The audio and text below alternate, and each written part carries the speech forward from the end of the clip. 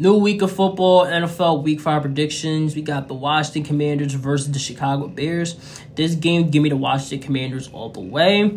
Now, even though they are coming off a really heartbreaking loss to the Philadelphia Eagles, right? They look very good in that loss for the most part. Their offense was getting very creative. Terry McLaurin was getting involved. Jahan Dotson was getting involved. Sam Howell, he was making plays as well. And keep in mind, right, they did this with a weak O-line for the most part, which is the biggest Achilles heel on the Commanders. And simple, I'm just going with them all the way. They just have the offense. Now, their front seven is elite. We all know that. Their secondary, it is very young, though. It is young. They have talent. But their cornerback room is very young for the most part. But that O-line, it needs to be fixed immediately.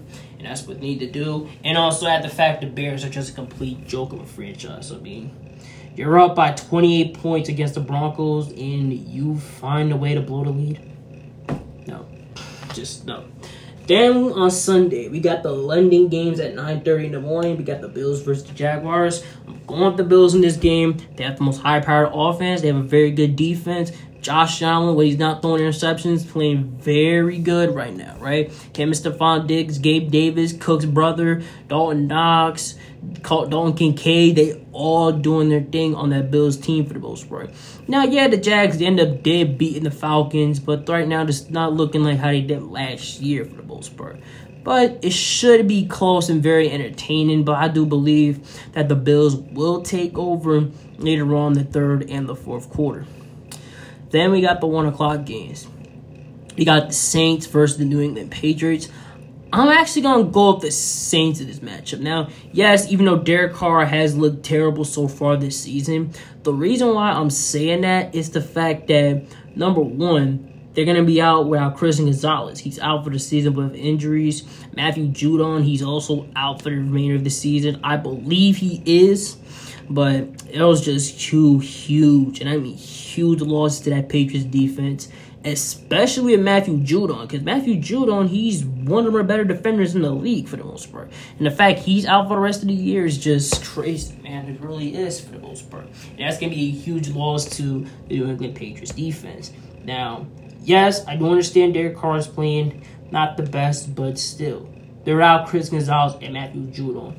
So I'm expecting Chris Olave and Michael Thomas, both of them have very big games for the most part. I'm expecting a lot out of both of them. Then we have the Titans versus the Colts. I'm going to go with the Colts due to the fact that AR-15 and that offense, they look electrifying. They really do for the most part. They look good. They are playing very good football right now. And they're doing this without Jonathan Taylor. Now, the Titans, they are coming off a dominant win against the Cincinnati Bengals. They are. But I just really do believe the Colts could pull off this win for the most part. Now, we'll get close and very interesting due to the fact that the Titans' defense is legit, especially their front seven. But I just really do believe that AR is just going to absolutely shred the Titans' secondary, because their secondary is just, yeah, not it.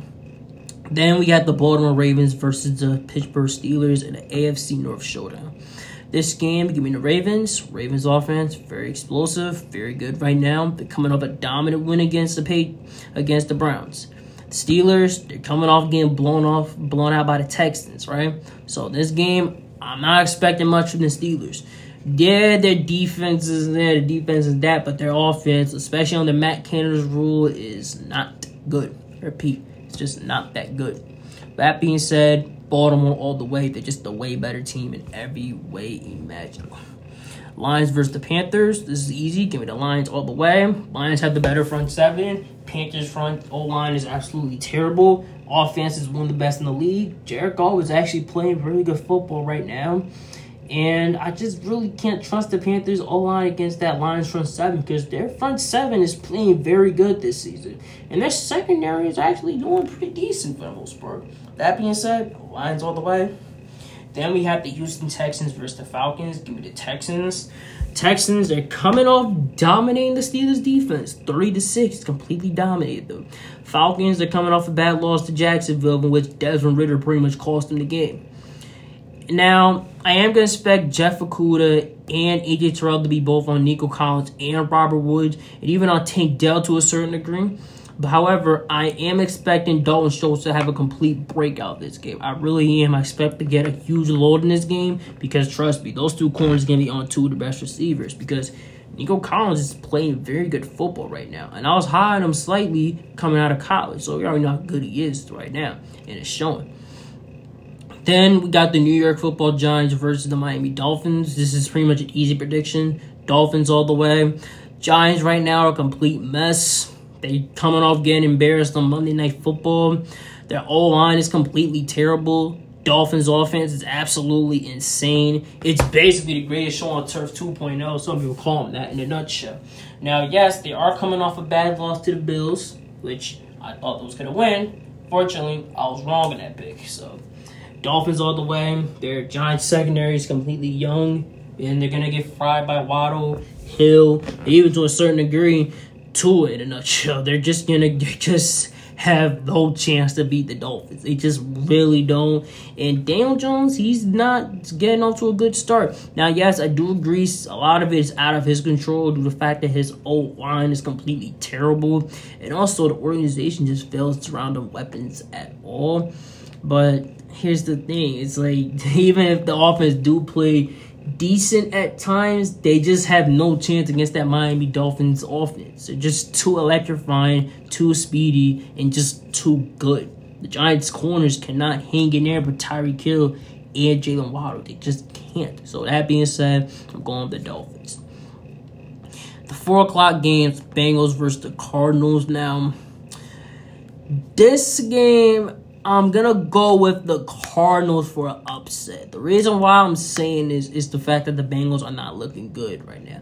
Now, yes, the Cardinals, they were giving the Niners run for the money last week up until they ended up, Niners just completely overwhelmed them. I do believe the Cardinals, they're not too bad. They're going to overwhelm them, in which it'll be close and interesting, but the reason why I say the Cardinals is the fact that Joe Burrow is just not playing good football right now.